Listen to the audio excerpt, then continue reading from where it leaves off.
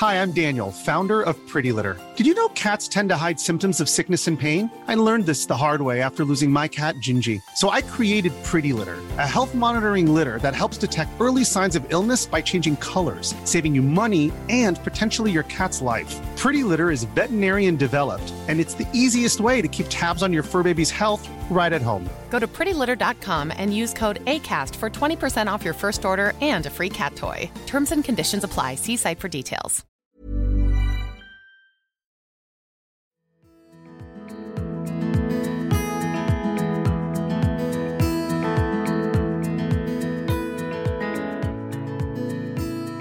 Suomi tarvitsee positiivista puhetta perhe-elämästä.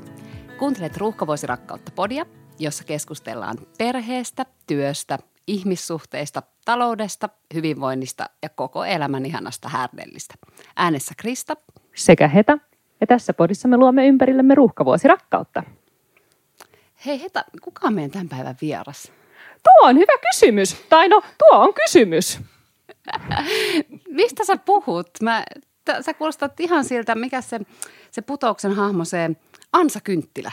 Niin, no sitähän mä tässä yritän koko ajan kertoa, että kuka meidän tämän päivän vieras on. No niin. Tänään tosiaan meidän tämän päivän vieras on 2 lapsen isä, ja tämä voi hyvinkin olla ensimmäinen kerta, kun häntä tituleerataan 2 lapsen isäksi. Onhan hänellä kotona vain 2-viikkoinen pieni tytär. Suomalaisille hän on tullut tutuksi Putous-sketsiohjelman 3 hahmona, Ansa Kynttilänä, Abdul Tuiskuna sekä P.O. Liitikkona. Tänä keväänä hän on etsinyt uusia kykyjä Talent Suomi-ohjelman tuomarina. Hän on ammatiltaan myös opettaja. Vaikka hän on koomikko, hän on sanonut olevansa sielultansa vanha ja tylsä kotihiiri.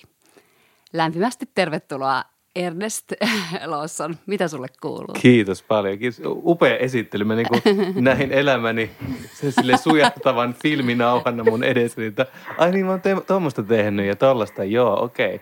Mutta hei, kiitos kutsusta. Kiva olla ensimmäistä kertaa ikinä vieraana podcastissa. Mä oon koskaan aiemmin pyydetty, niin tämä on kunnia. No niin. Mahtavaa. Sä oot siis tuore 2 lapsen isä. Valtavasti onnea. Valtavasti kiitoksia. Ruuhkavuosi rakkautta teidän perheelle. Minkälainen 2-viikkoinen teillä on siellä kotona? 2-viikkoinen tytär on näyttänyt itsestään semmoisia, seuraavat puolet. Hän on erinomainen nukkuja, ja en nyt tarkoita erinomaisella sitä, että hän nukkuu välttämättä oikeaan aikaan, mutta määrissä hän on aivan erittäin hyvä. Päivät menee ihan unessa, sitten iltaisin aina haluaisi vähän enemmän bilettää ja syödä ja kaikkea muuta. Siinä on tullut ensimmäiset hymyt jo.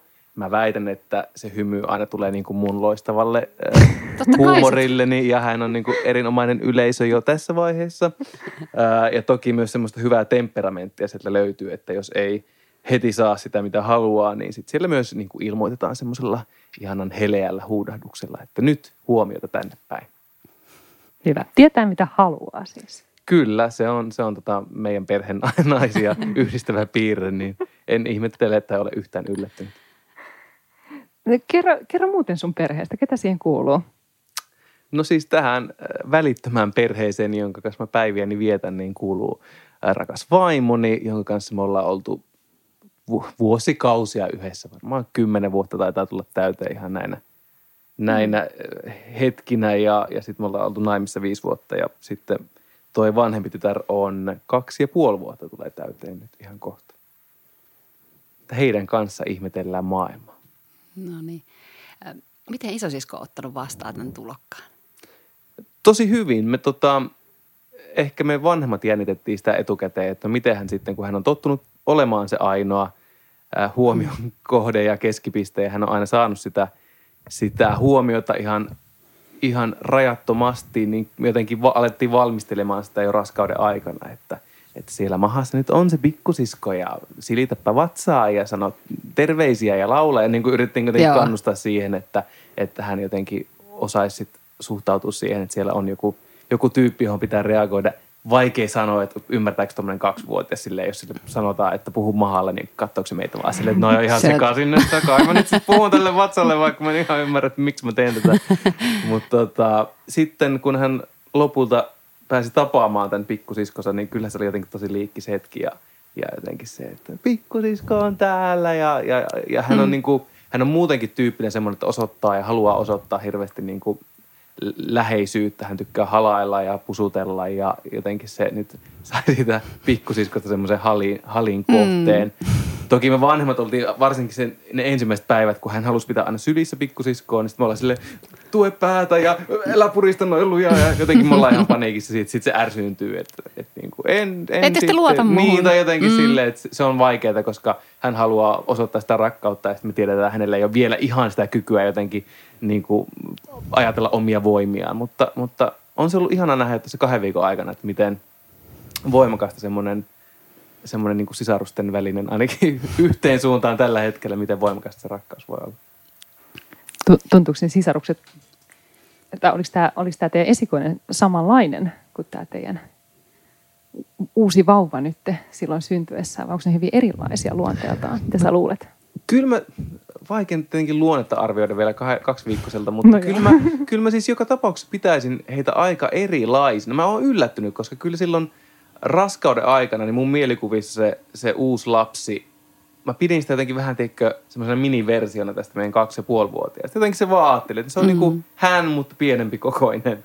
Mutta kyllä niinku ihan siis lähtien ulkonäöstä, siitä miten hän on nämä 2 ekaa viikkoa ollut, niin kuin me ollaan muisteltu vaimon kanssa, että miten ekat 2 viikkoa meni sen esikoisen kanssa, niin kyllä niissä on tosi paljon eroa.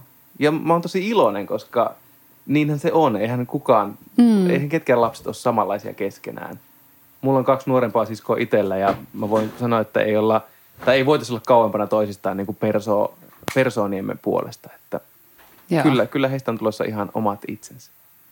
Tosi mielenkiintoista kuulla. Meillä on myös kaksi poikaa ja kun meidän toi nuoremmainen syntyi, niin mä olin valmistautunut tosi suuressa, että hän on tosi vieraanoloinen ja tunnistanko mä, että hän kuuluu meidän pesueeseen. Ja sitten hän sattumalta olikin ulkoisesti aika samannäköinen niin kuin vauvana. Ja mulle tuli ihan välittömästi semmoinen, että jaha, tämä kuuluu meidän jengiin, että tämä on ihan tutun oloinen ja he on sitten osoittanut tosi erilaisiksi, mutta se on tosi jännä. On. Että just, että miten erilaista se on. Ja siis just näin, että eihän mä tiedä, se voi taas niinku vuoden ikäisenä olla, että tämä on niinku tekee kaikki asiat, kaikki kehitysvaiheet tulevat just samassa rytmissä, mutta kun en vielä oikein tiedä. No, mutta aika näyttää. Jos mennään ajassa 2 viikkoa taaksepäin, niin naisilta kun kysyy, että no hei, miten se synnytys menee, sitten kuulee usein aika tarkastikin tarinoita miehiltä. Ei, mutta haluaisitko vähän kertoa, että millainen kokemus se synnytys oli sulle? Joo, no se on kyllä totta, että kyllähän mä oon aistinut näin mun naispuolisilta ystäviltäni, jotka ovat synnyttäneet, että se synnytyskertomus on vähän niin kuin sotajutut miehille, että vähän niin kuin niistä ne jotenkin yhdistää ja niitä kerrotaan ja mä oon kuullut siis esikoisen synnytyskertomuksen valehtelematta 100 kertaa, koska se pitää aina kertoa kaikille, jotka pitkästä aikaa tapaa, niin kyllä. Mutta onhan se, niin kuin vertasin jotenkin sotakertomukseen, niin onhan se niin kuin hurjaa, mitä äidin keho käy läpi sekä siis raskauden aikana, mutta sitten myös synnytyksessä. Eihän mä niin kuin isänä tiedä siitä murto-osaakaan, kun mä oon vaan katsonut vierestä sitä hommaa. Ja sitten meille molemmat lapset on vielä tullut sektiolla, niin sitten sekin on niin kuin tehnyt siitä vielä semmoisen niin kuin hurjemman, että ollaan oltu siinä tilanteessa, että on pitänyt ponnistaa ja mä oon ollut ihan niin kuin leffoissa pitänyt kädestä kiinni ja kannustanut ja nyt sieltä se tulee ja päätä näkyy jo, vaikka ei näykään. Ja sitten kun sitä ollaan ponnistettu tarpeeksi, niin sitten lääkäri sanoo, että joo, että ei se ole tulossa, että nyt siirrytään tuohon plan B, eli mennään sektion kautta. Ja sitten kun näkee, miten hienosti vaimo on se niin kuin jotenkin handlannut ja tiedätkö, useamman vuorokauden vaikka synnyttänyt, niin kuin meidän ensimmäinen lapsi, niin se kesti valehtelematta 3 päivää, 3 vuorokautta se koko prosessi siellä sairaalassa, niin kyllä sitä niin kuin vaan ihailen katsoa, että mä en niin kuin lähtisi tuohon ollenkaan, mä en ikinä pystyisi tuohon, mihin hän on pystynyt ja samaten uuden kohdalla, että kyllä se ei, niin kuin mun on niin vaikea ottaa siitä synnytyksestä mitään muuta kuin semmoista, tiedätkö, sivusta ihailijan roolia. Että enhän mä ole siinä tehnyt yhtään mitään. Mä oon niin kuin yrittänyt vaan jotenkin luoda positiivista ilmapiiriä, jotenkin kannustaa, jotenkin antaa hänelle sitä itseluottamusta, että hei, nyt kun me kestetään tää, niin vuorokauden päästä meillä on se vauva sylissä ja sitten tää paha ohi.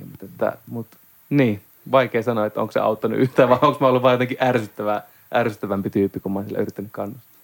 Kyllä mä uskon, että siitä on ollut ihan valtavasti apua. On. Eileiltä me prepattiin tätä 12 yöllä ja sitten mä juoksin parvekkeet, missä me tehtiin Hetankaa puhelimesta tätä jakson kässäriin. Mä juoksin kysymään, että kulta, että miten sä oot niinku kokenut nämä synnytykset, että olisi jotain tausta-aineistoa. Niin sitten hän vaan sanoi silleen, että on se ihan superjännittävää ja vähän niin kuin jännittävää eri tavoilla kummallakin kierroksella. Eka kierroksella sä et tiedä yhtään, mitä tulee tapahtua ja toka kierroksella ehkä sitten taas eri asiat jännittää. Tuo on totta, että kyllä siis eka kerta oli tosi paljon pelottavampi, mä sanoisin jopa. Mun mielestä oli pelottavampi, koska ei tiennyt, mitä tapahtuu, ei tiennyt, miten se tulee päättymään, ei tiedä, että kuuluuko tämän mennä näin. Ja sitten taas tokalla kerralla, kun kuitenkin ne vaiheet muistuttaa toisiaan aika lailla, ainakin meidän tapauksessa muistutti toisiaan, niin sitten jotenkin siihen osasi suhtautua, että okei, nyt tulee tämä kohta ja nyt tulee tämä kohta ja nyt siirrytään tonne. Niin siinä ei enää ollut semmoista pelkoa, että miten tämä ehkä päättyy, vaan enemmän silleen jännitystä, että toivottavasti nyt vaimo jaksaa ja toivottavasti lapsi tulee siellä terveenä ulos. Että kyllä mäkin sanon ja allekirjoitan tuonne, että oli aika erilaiset kerrat sitten. Millainen se hetki oli sitten, kun sä ensimmäisen kerran näit teidän lapsen?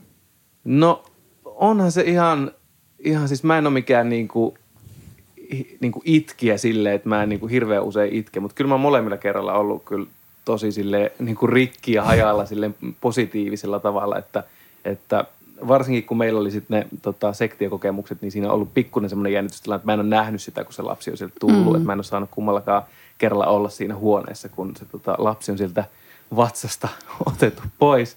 Niin sitten kun mä ensimmäistä kertaa näen sen, niin molemmilla kerralla me jouduttiin siirtymään vielä sitten sieltä osastolta, missä oltiin, niin sinne lasten osastolle, missä sitten annettiin vähän lisää happea ja kaikkea tämmöistä muuta hurjaa. Niin sitten jotenkin se on niin semmoinen niin kuin jännittävä tilanne ja se ei ole semmoinen rauhallinen, että nyt se lapsi on tässä, vaan enemmän sille, että se lapsi on tässä, mutta meidän on siirryttävä tonne toiselle puolelle sairaalaa, että annetaan vähän lisää happea. Niin jotenkin siinä kohtaa varsinkin, niin kun se näkee sen lapsen ja mä muistan esikoisen tosi vahvasti, kun hän niin kuin, katsoo mua suoraan silmiin ja itkee ja ensimmäistä kertaa mä kuulen hänen äänensä, niin kyllä mä niin kuin olin silleen tosi rikki siitä, että itkin sen pitkän matkan sieltä sairaalan päästä päähän, mutta se menee sitten tosi nopeasti myös se jotenkin jännittävä hetki siitä ohi. Että sitten aika nopeasti sit lapsi rauhoittuu, kaikki ne ammattilaiset, mitä siis ei voi taas jälleen kerralla antaa kiitoksia sekä naisten klinikan että ne Espoon sairaala ihmisille, että ne on niin ammattilaiset. Niillä, jos isä on niin kuin silleen, että apua mitä ja pitääkö nyt kuulua tuommoinen ääni ja mikä laite tuo on, niin siellä ollaan niin kuin semmoista, luodaan semmoista rauhoittavaa ilmapiiriä. Että siellä tehdään tosi rauhallisin liikkeen kaikki jutut ja silleen, no niin, tuosta lähtee vähän ilmaa ja kato siinä, tulee väri vähän paremmin taas lapsen poskelle. Niin kuin jotenkin semmoinen niin rutiinin omasta kuin se onkin, niin se on tosi tärkeää, koska jos siellä olisi yhtään semmoinen paniikki ja härdelli, niin mä olisin ihan niin kuin vielä enemmän ollut kyllä paniikissa siinä tilanteessa. Kyllä. Mä muistan, kun lopussa ainakin silloin mun synnytyksen jälkeen piti antaa arvosana siitä kokemuksesta. Niin sun piti antaa arvosana? Joo, okay. En mä tiedä, pitikö teidän, tuliko joku kysymään? Ei ainakaan, multa ei kysytty, ehkä synnyttäjältä kysyttiin. No multa kysyttiin kätilöopistolla, että voiko antaa arvosana niin 1–10 ja sitten mä annoin 10, koska mun mielestä kaikki oli vaan mennyt niin hienosti. Okay. Se hoitaja kysyi, onko se nyt ihan varma, että sä haluat antaa 10, että et jättäisi sitä seuraavaan kertaan.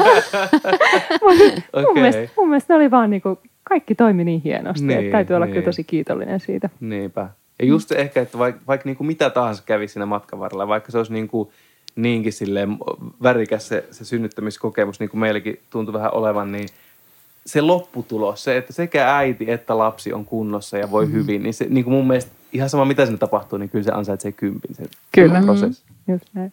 No mites nämä ekat pari viikkoa on sitten mennyt kiitos. kanssa? On mennyt kyllä siis, mä sanoisin, että siis tosi hyvin, mutta eri lailla kuin ekaan, koska silloin kun esikoinen syntyi, niin se kuuluisa vauvakupla, mistä aina puhutaan, niin se oli paljon voimakkaampi. Se oli enemmän semmoinen, että me vaan niin oikeasti musta tuntuu, että 2 viikkoa tai 2 kuukauttakin vaan tuijoteltiin sitä lasta. Ei mitään muuta tehty. Me oltiin koko ajan vaan niin makuasennossa jossain sohvalla tai sängyssä tai lattialla ja vaan tuijoteltiin. Joka ikinen, niin kuin, kun se meinaa aukaista silmänsä, mä olin, nyt melkein siellä, kato näkyy vähän silmä. Nyt se hamuilee. Kaikki oli niin maagista ja niin silleen, että voi että mä en mitään muuta niin kuin häntä vaan niin kuin loppuelämäni aikana aio katsella. Sitten taas tämä uusi, se tekee niitä samoja ihania asioita, aukaisee silmiä, hamuilee, mutta samaan aikaan esikoinen kaataa makaronilaatikot sinne keittiön lattialle. Okei, kumpi meistä käy siivoamassa ne, nyt se on juoksemassa pihalle, hei, sillä ei ole vaippaa jalassa, käy laittamassa sille vaipat jalkaan. Niin kuin, että siinä on niin paljon kaikkea muuta tämmöistä, joka vie huomiota siitä ihanasta kuplasta ja siitä tuijottelusta, että on se ollut tosi erilaista. Että mä huomaan, että oikein kaipaa sitä hetkeä, kun esikoinen menee nukkumaan ja sitten jotenkin ollaan taas vähän niin kuin kolmestaan. Että no niin, nyt mulla on aika. Toki äiti imettää ja hän niin kuin pääsee tuijottelemaan koko päivän ajan, mutta mä oon vähän silleen, että mä en ole niin kuin kattonut sun naamaa kunnolla tänään vielä ollenkaan.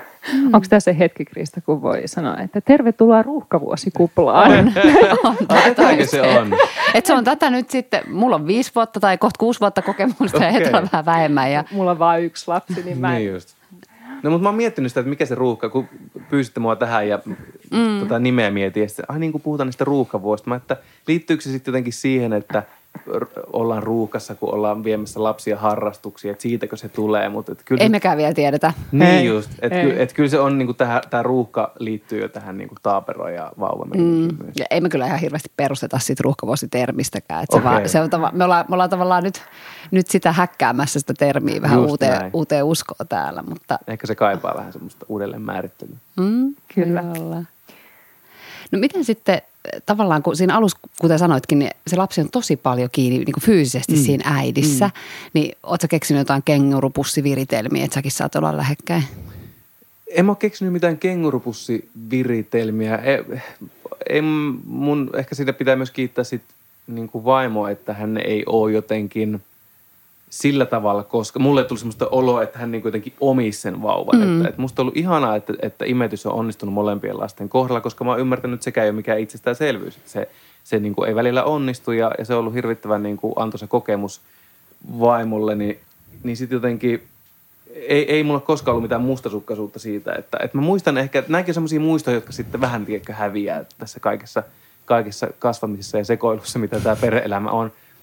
Että mä nyt ihan tarkkaan muista, mutta kyllä mä muistelisin silleen, että ehkä sitten sen niin kuin ekan vuoden aikana tapahtui kuitenkin sitten semmoista, että oppi vielä paremmin tuntemaan sitä lasta ja tuntui, että se vähän niin kuin irrottautuu siitä semmoisesta äiti-vauva-hybridistä enemmän semmoiseksi niin kuin kolmanneksi perheen jäseneksi. Kyllä mä niin kuin jotenkin hatarasti muistan sen fiiliksen, että yhtäkkiä toi tyyppi onkin niin kuin oma itsensä enemmän kuin mitä se on tässä ihan alussa.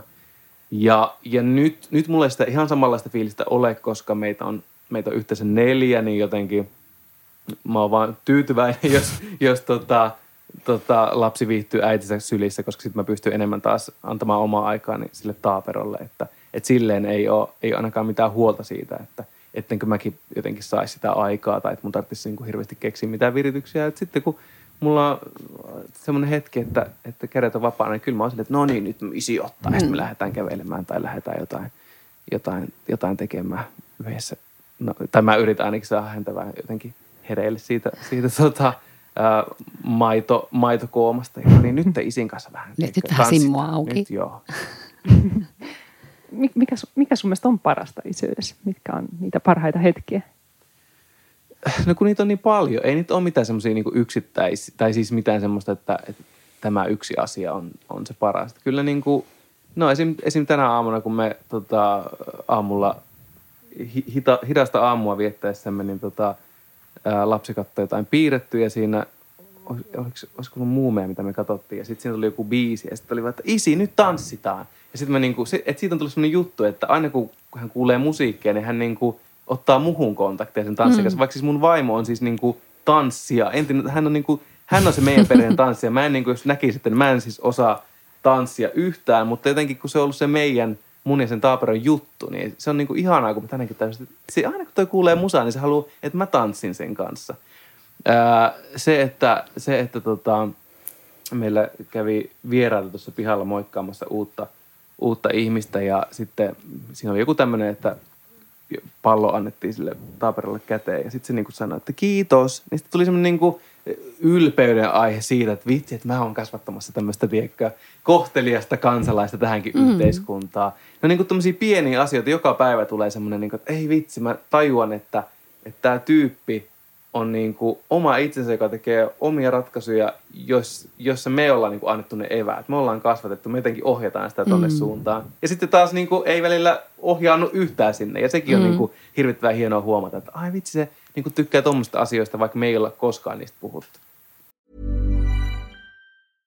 Imagine the softest sheets you've ever felt. Now imagine them getting even softer over time. That's what you'll feel with Boll & Branch's organic cotton sheets. In a recent customer survey, 96% replied that Boll & Branch sheets get softer with every wash. Start getting your best night's sleep in these sheets that get softer and softer for years to come. Try their sheets with a 30-night guarantee. Plus, get 15% off your first order at bollandbranch.com. Code BUTTERY. Exclusions apply. See site for details.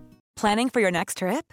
Elevate your travel style with Quince. Quince has all the jet-setting essentials you'll want for your next getaway, like European linen, premium luggage options, buttery soft Italian leather bags, and so much more. And is all priced at 50 to 80% less than similar brands.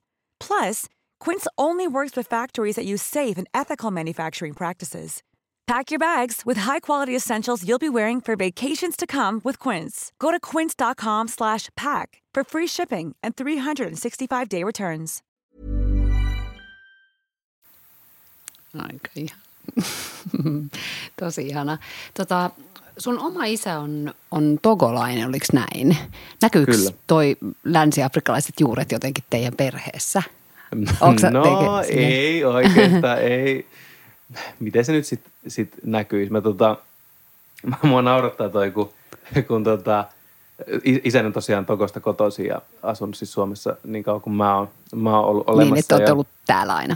Niin, ja me tuolla Oulussa ollaan kasvettu ja sitten äiti on Kainuusta kotoisin. Ja sitten niin kuin, on vähän tämmöinen niin kuin sekalainen, että en mä niin kuin hirveästi tiedä muita tämmöisiä suomalais-togolaisia yhdistelmiä. Että kyllä me aika harvinainen yhdistelmä ollaan. Ja sitten se on aina hauska kaikissa haastatteluissa, kun se jotenkin kirjoitetaan, että Ernest Lawsonin perhe elää semmoista niin kuin monikulttuurista elämää. Sitten mä niin, että millä tavalla se on niin kuin monikulttuurista? Onko se sen takia, että mun vaimo on Savonlinnasta ja mä oon Oulusta, vai siksi, että mun isä on että sitten mä oon niin kuin monesti myös sanonut sitä, että kyllähän niin kuin kaikki perheet, joka ikinen suomalainen, ruotsalainen, norjalainen, kaikki perheet on niin kuin monikulttuurisia, koska niihin aina tuodaan se oman perheen tavat.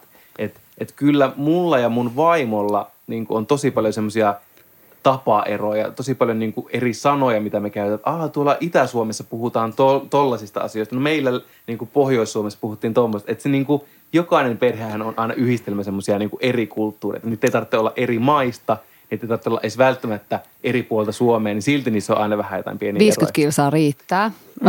Mä saan kuulla jatkuvasti porvoolaisista sanoista, jotka on niinku väännöksiä ruotsin kielestä, mutta silleen suomeksi, että joku i-perään tai jotain. Mikä i-perään? Vaikka i jonkun sanan perään. Niin. Ja sitten mun mies on aina että anteeksi mikä? Että mitä toi tarkoitti? Että esimerkiksi mä varmaan 10-vuotiaaksi asti vaan spuulasin vessaa. Spuulasit vessaa? Niin.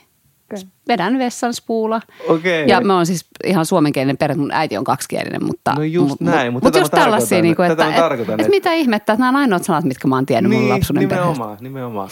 Ja silti sä et välttämättä niin kuin, jotenkin ajattele itseäsi kovin monikulttuurisena välttämättä. No niin, ei välttämättä, just näin. Niin en mäkään niin kuin, osaa sitä ajatella. Että toki niin kuin munkin kasvatuksessa on varmasti näkynyt asioita, mitkä mun isä on niin kuin omasta kasvatuksestaan oppinut ja ottanut, mutta kun niihin kasvaa, niin ei niitä ajattele jonkin kulttuurifilterin kautta, vaan ne on niin kuin ne, minkälainen mä oon. Ja samalla tavalla, kun mun lapset kasvaa, niin ne varmaan ajattelee, että ne on saanut jonkun ihme hybridi togolais, oulais, espoolaiskasvatuksen, mutta se on se meidän kasvatus.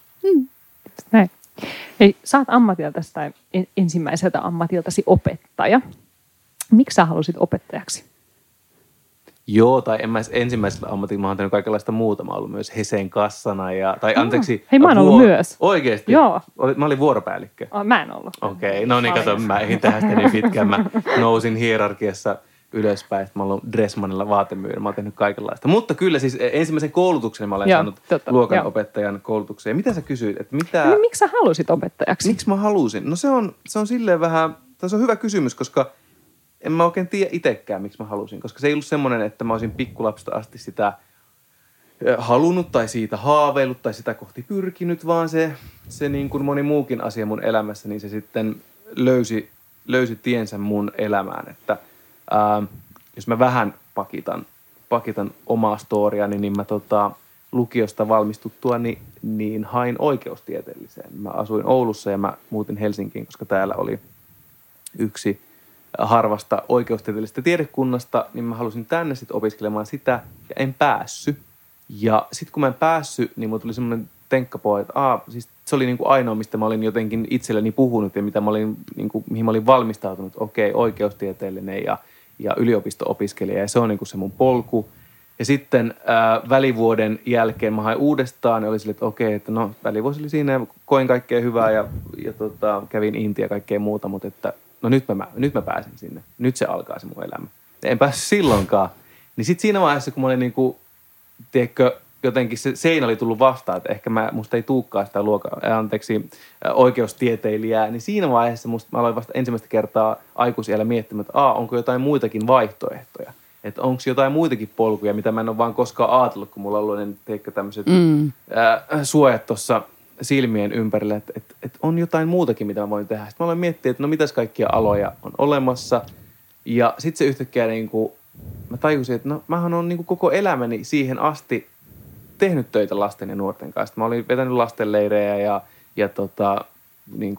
ollut isosena ja jotenkin tekemisissä lasten kanssa. Ja mun perheessä on paljon myös kasvatusalan ammattilaisia. Mutta se vaan ei ollut koskaan, kun mulla oli niin se jotenkin vaan se oikeustieteellinen, niin sitten mä en ollut vaan ajatellut sitä. Sitten kun ensimmäistä kertaa mut pakotettiin ajattelemaan muita vaihtoehtoja, niin sitten mä olin, että no hetkinen, että tossahan mä voisin olla ihan hyvä. Ja sitten mä otin vähän asiasta selvää ja kävin kaikenlaisia valmennuskursseja ja semmoisia yliopistokursseja valmiiksi, että minkälaista se opiskelu voisi olla. Ja sitten ne ovet aukesi sinne luokanopettajakoulutukseen, kasvatustieteelliseen ja siellä mä kyllä koin heti olevani tosi kotona. Että siellä mä kyllä heti, mikä on jälkikäteen tosi jännä, että mä oon mulla on myös oikeustieteellisen käyneitä ihmisiä ystävinä. Ja sitten me ollaan puhuttu monta kertaa, että olisiko mä sitten sopeutunut sinne, että olisiko se ollut kuitenkaan se mun paikka. Että se oli vaan joku semmoinen mielikuva siitä, että minkälainen mä haluan olla tai mitä mä voisin tehdä elämässä. Sitten taas se luokaope-meininki, ne ihmiset siellä, että tällainenhän mä oon. Että just tämmöinen, jolla hirveästi erilaisia mielenkiinnon kohteita. Että on niitä, jotka harrastaa urheilua, jotka harrastaa musaa, tekee teatteria. Kaikki tämmöiset jutut, mitkä itseä kiinnosti, niin pystyy olemaan yhdessä ihmisessä. Niin mun mielestä se on kyllä semmoinen asia, mikä yhdistää luokan opettajia hyvin pitkältä osin. Että on semmoisia luovia ihmisiä, on sellaisia, joiden mielenkiinto on jakaantunut useampaan suuntaan. Niin siellä mä kyllä tajusin, että ehkä ei välttämättä just siitä, että minkälainen opettaja mä haluan olla, mutta että minkälaisten ihmisten ympärillä mä haluan olla. Sen mä tajusin siellä. Löysitkö siellä sitten myöskin kiinnostuksen näyttelemistä kohtaan vai? Siellä mä löysin. Mä olin siihen asti ollut aika semmoinen musa-entusiasti, soitin rumpuja bändeissä ja suoritin esimerkiksi asepalveluksen kaartin soittokunnassa. Mä olin jotenkin sitä musiikkia kohti mennyt. Ja sitten siellä yliopistossa järjestettiin vuosittain tämmöinen yliopiston speksi, mikä on semmoinen improvisaatiota sisältävä musikaaliasia, minkä opiskelijat itse kirjoittaa ja näyttelee ja soittaa. Niin mä olin sitten lupautunut, että mä tuun siihen bändiin soittamaan rumpuja. Mutta sitten yksi mun frendi oli silleen, että no ennen kuin noi musatreenit alkaa, niin tuu mun henkiseksi tueksi tonne improkurssille, että kun semmoinen järjestettiin näyttelijöitä varten, että hän aikoo mennä, mutta hän ei yksin kehtaa, niin voitko sä tulla Erkku mun jotenkin henkiseksi tueksi? Niin mä olin, että okei, joku impro ja voimme tulla. Sitten mä menin siihen lavalle ja mulle annettiin joku tehtävä, että improvisoi tein jotain hassua ja mä tein ja ihmiset alkoi nauramaan. Mä olin silleen, että hetkinen. Tässä on jotain. Mikäs tää huume on? Mikäs tää tunne on, että niin. Kaikki mä olin tottunut olemaan lavalla, mutta mä olin aina siellä lavan perällä. Mä olin se iso rumpusetin takana vähän silleen, että ei kukaan kattonut mua. Kaikki katsoi niitä laulajia ja kitaristeja ja muita. Yhtäkkiä kaikkien katseet oli mussa.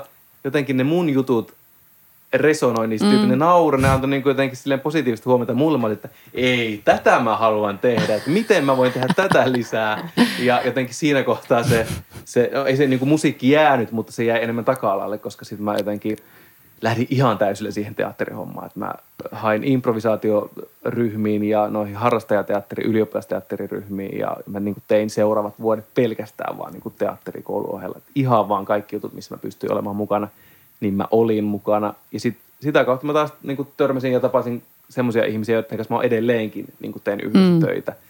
Et se oli silleen jälkikäteen ajateltuna tosi, jälleen kerran niin kuin moni asia on mun elämässä ollut aika pienestä kiinni, että jos mä en olisi mennyt sinne improkurssille, niin olisinko mä koskaan sitten jotenkin lähtenyt siihen näyttelemään omaa, vai olisinko mä hoitanut taas sen keikan muusikkona ja ollut silleen, että tää oli hauska juttu, mutta mennään eteenpäin.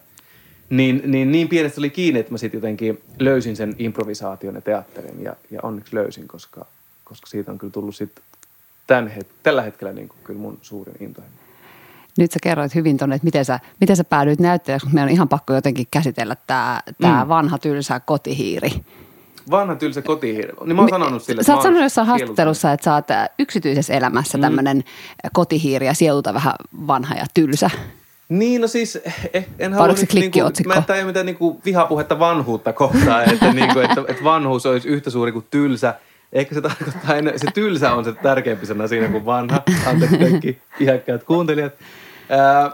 Niin, no mä tarkoitan sitä, että mä en ole koskaan ollut semmoinen mä kuulostan niin vanhalta, kun mä sanon, semmoinen hippaloitsija. Siis semmoinen joka viihtyisi tulla klubeilla tai jaksaisi olla kovin myöhään riekkumassa missään. Ja mä oon kokeiluni tehnyt toki, mutta mä en ole ollut semmoinen, että kovinkaan usein, että jotenkin, että hei frendit, lähdetään festareille ja tiedätkö, ei oteta mitään messiä, vaan katsotaan mihin päädyt. Että semmoinen ei ole ollut minä koskaan, vaan mä oon ollut enemmän silleen, että no mutta siellä olisi ruisrokki meneillään, mutta toisaalta kyllähän Netflixiä näkee kotoakin ja jos tilaa ruokaa kotiin, niin tietää ainakin mitä saa. Ja... Mä oon löytänyt sukulaissielun. Okay, ihanaa, tällaisia ihmisiä on muitakin. Sun elämä ei siis nyt korona-aikana eroa yhtään mitenkään niin kuin normaali arjessa. Se on vähän kyllä oikeasti, mä en tiedä, onko surullista mun elämän kannalta, mutta ei se ihan hirveästi eroa. Että ei toki siis on huolissani tilanteista, mutta sen verran nyt voi varmaan laskea leikkiä, että kun ollaan puhuttu siitä, että ravintolat ja muut on kiinni, niin en mä niissä nyt olisi siis muutenkaan kyllä käynyt. Että mä siis toivon, että ravintolat avataan ja mä saan tilata taas ruokaa joka paikasta, mutta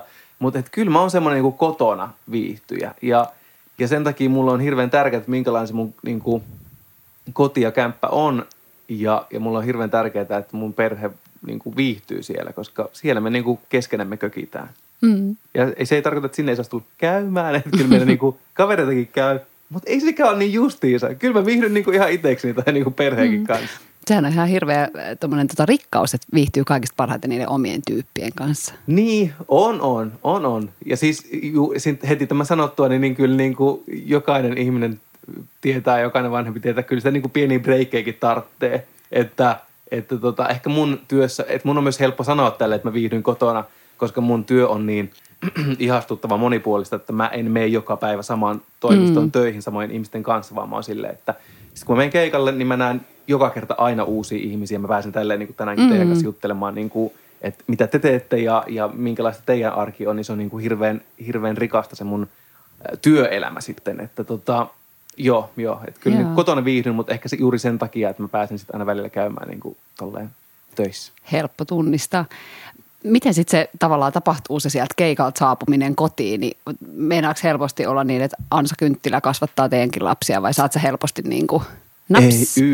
Ei siis yhtään. Ja siinä jälleen kerran on varmaan mun vaimolla se suuri ansio, että se ei ole yhtään semmoinen siis hän on samaan aikaan mun suurin fani, mutta samaan aikaan myös mun suurin kriitikko. Että se ei ole semmoinen turhalle nauraja tai semmoinen yes man tai semmoinen, tiedätkö, selkään taputtelija silleen, että sen ei tarvitse, se tietää, että sen ei tarvitse kasvattaa mun egoa yhtään. Että se tietää, että sitten kun keikka on ohi ja mä poistun lavalta, niin sitten mulla on ihan tismalleen samat velvollisuudet kuin mulla on muutenkin, että ei siinä kun mä tuun kotiin, niin mä en ole silleen Mr. Showman, että tervetuloa teidän korkeutunut kotiin, vaan se on silleen, että joo, että sun vuoro vaihtaa vaippaa, että kuule sinne vaan.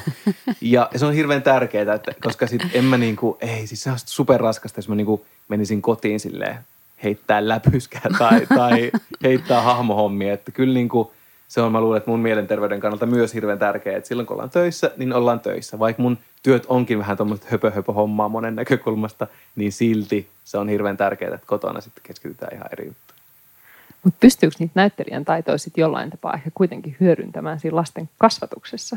Tätä vanhempaa, jolla on vahva oma tahto, niin Niin, no varmaan pystyy. Varmaan riippuu hirveästi. Mä koen, että mä oon ehkä itse niin kuin esiintyjänä just sen improvisaation kautta oppinut tälle aikuisiällä hirveän tärkeän taidon, ja se on se, että mä en ota itteeni kovinkaan vakavasti. Ja kun mun työtä on se, että mä menen harva se ilta lavalle niin kuin periaatteessa nolaamaan itteni, tai silleen, että mä menen lavalle sillä motiivilla, että nyt ihmiset saa nauraa mulle ja mun kanssa. Niin sitten jotenkin se, kun ei ota itsensä hirveän vakavasti, niin se auttaa ainakin tuommoisten pikkulasten jotenkin leikkihommissa. Että silleen mä ihan niin kuin mielelläni heittäydyn niihin juttuihin mukaan ja niin kuin keksin ihan samalla lailla kuin esikoinenkin keksii kaikkia outoja juonenkäänteitä niihin nukkeleikkeihin, niin sitten mäkin keksin outoja juonenkäänteitä. Mä en ota sitä tilannetta kovin vakavasti, mä en ota itseäni kovin vakavasti. Että kyllä mä toivon, että siitä on jotain hyötyä.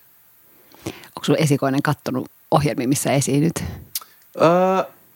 Kyllä se on kattonut joo, tai silleen, että kun nekin tulee niin myöhään, että se jotenkin on jo vähän niin kuin nukkumassa siinä vaiheessa. Mutta kyllä aina välillä, tiedätkö, vilahtaa joku mainos, missä mun kasvot näkyy, niin kyllä se on ollut tosi pitkään jo siis. Varmaan jostain vuoden ikäistä ollut se, että easy. Mutta sitten myös tuli, katsoin Netflixistä tämmöistä Chicago Bulls-dokkaria, niin sitten kun Michael Jordan vilahti ruudussa ja hän huusi siihenkin, että easy. No niin, että ei se ole niin justiis.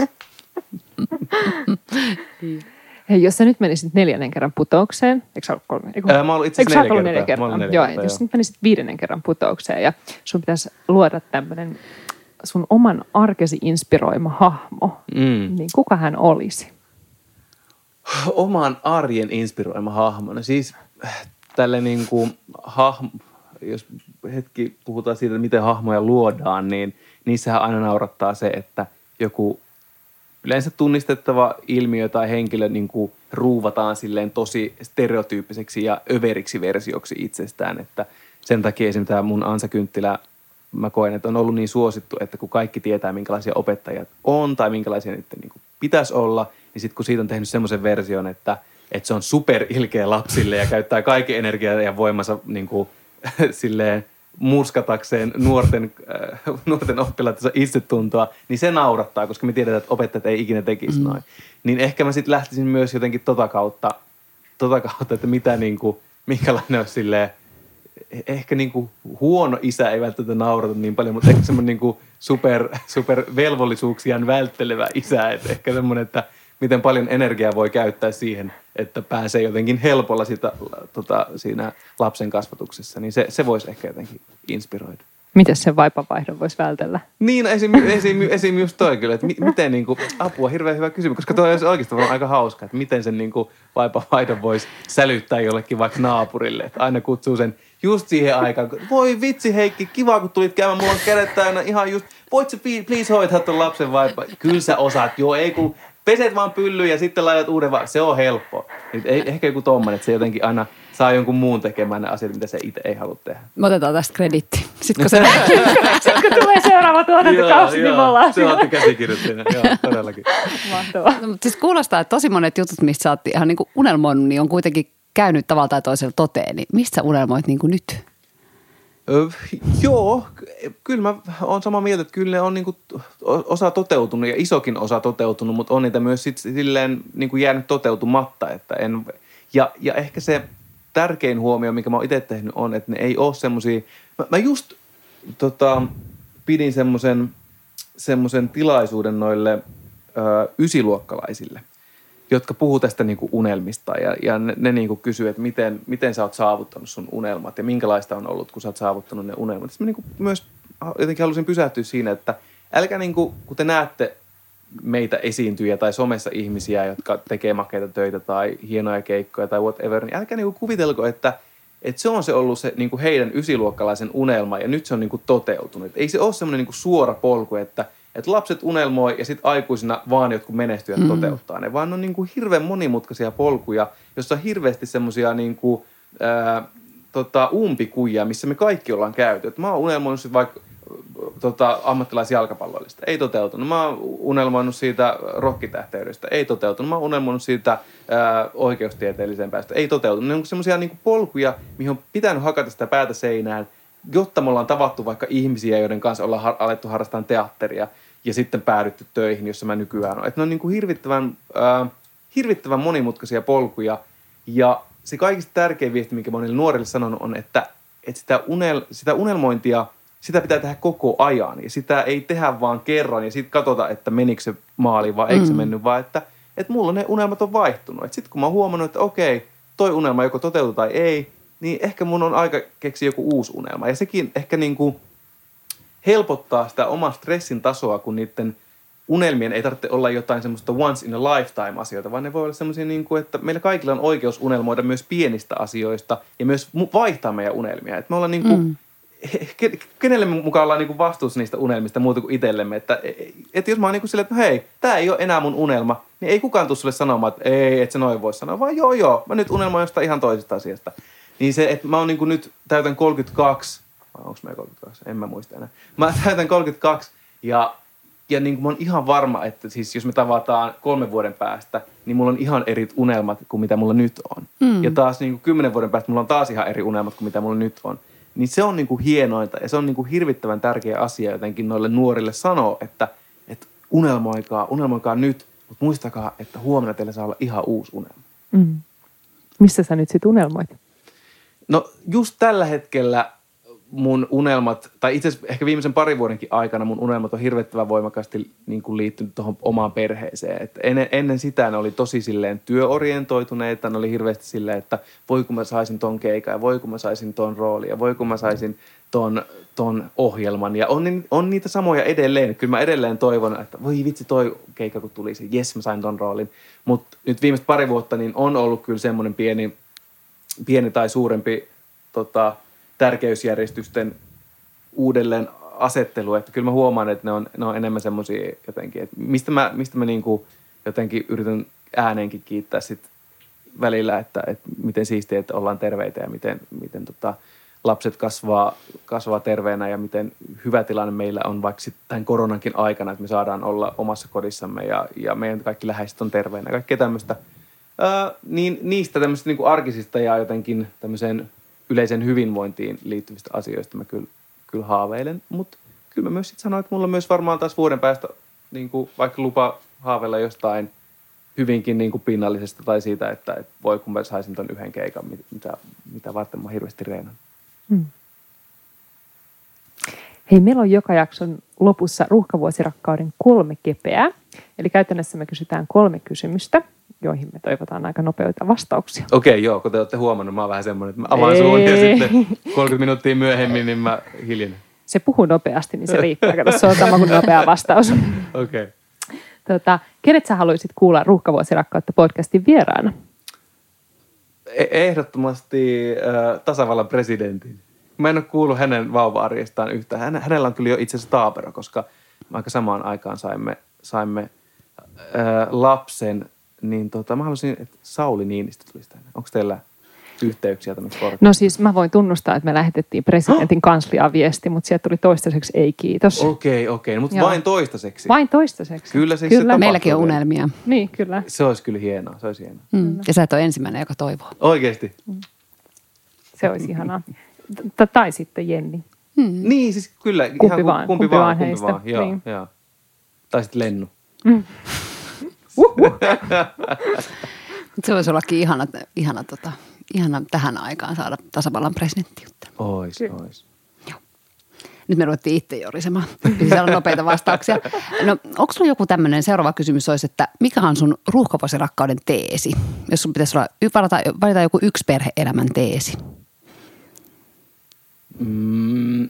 Yksi ruuhkavuosi. No siis ehkä sitä mä oon miettinyt just, kun on hirveästi kaikkea tämmöisiä erittäin laadukkaita ja hyvin ohjattuja podcasteja ja sitten on kaikkia vanhemmuuteen liittyvää niin kuin blogia ja TV-ohjelmaa ja kaikkea sille, että hirveästi tulee kaikkea matskua. Ja mäkin niin kuin kuuntelen näitä ja luen näistä ja on kiinnostunut. Ja sitten pitää kuitenkin muistaa, että ei ole silleen niin kuin oikeaa tapaa ehkä olla vanhempi tai jotenkin olla siinä perhe-elämässä ja ruuhkavuosissa kiinni. Että jotenkin toivoisin, että itsekin muistaisi, että saa ja on lupa toteuttaa sitä oman näköistä perhe-elämäänsä. Että ei tarvitse niin kuin jotenkin hirveästi vertailla kenenkään muun meininkiin, vaan että kaikki saa, kaikilla olisi lupa ja tuntisi, että olisi lupa silleen toteuttaa sitä omaa perhe-elämäänsä.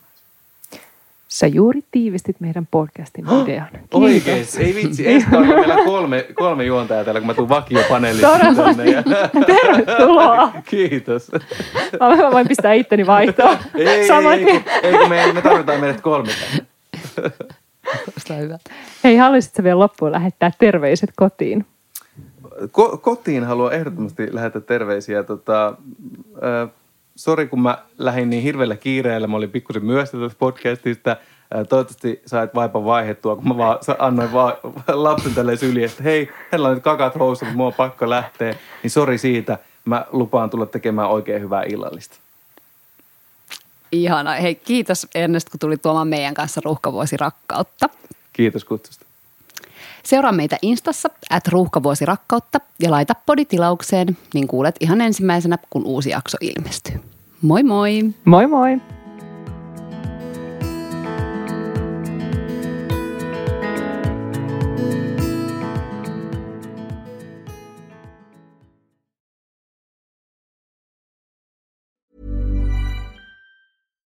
Hi, I'm Daniel, founder of Pretty Litter. Cats and cat owners deserve better than any old-fashioned litter. That's why I teamed up with scientists and veterinarians to create Pretty Litter. Its innovative crystal formula has superior odor control and weighs up to 80% less than clay litter. Pretty Litter even monitors health by changing colors to help detect early signs of potential illness. It's the world's smartest kitty litter. Go to prettylitter.com and use code ACAST for 20% off your first order and a free cat toy. Terms and conditions apply. See site for details. Imagine the softest sheets you've ever felt. Now imagine them getting even softer over time. That's what you'll feel with Boll & Branch's organic cotton sheets. In a recent customer survey, 96% replied that Boll & Branch sheets get softer with every wash. Start getting your best night's sleep in these sheets that get softer and softer for years to come. Try their sheets with a 30-night guarantee. Plus, get 15% off your first order at bollandbranch.com. Code BUTTERY. Exclusions apply. See site for details.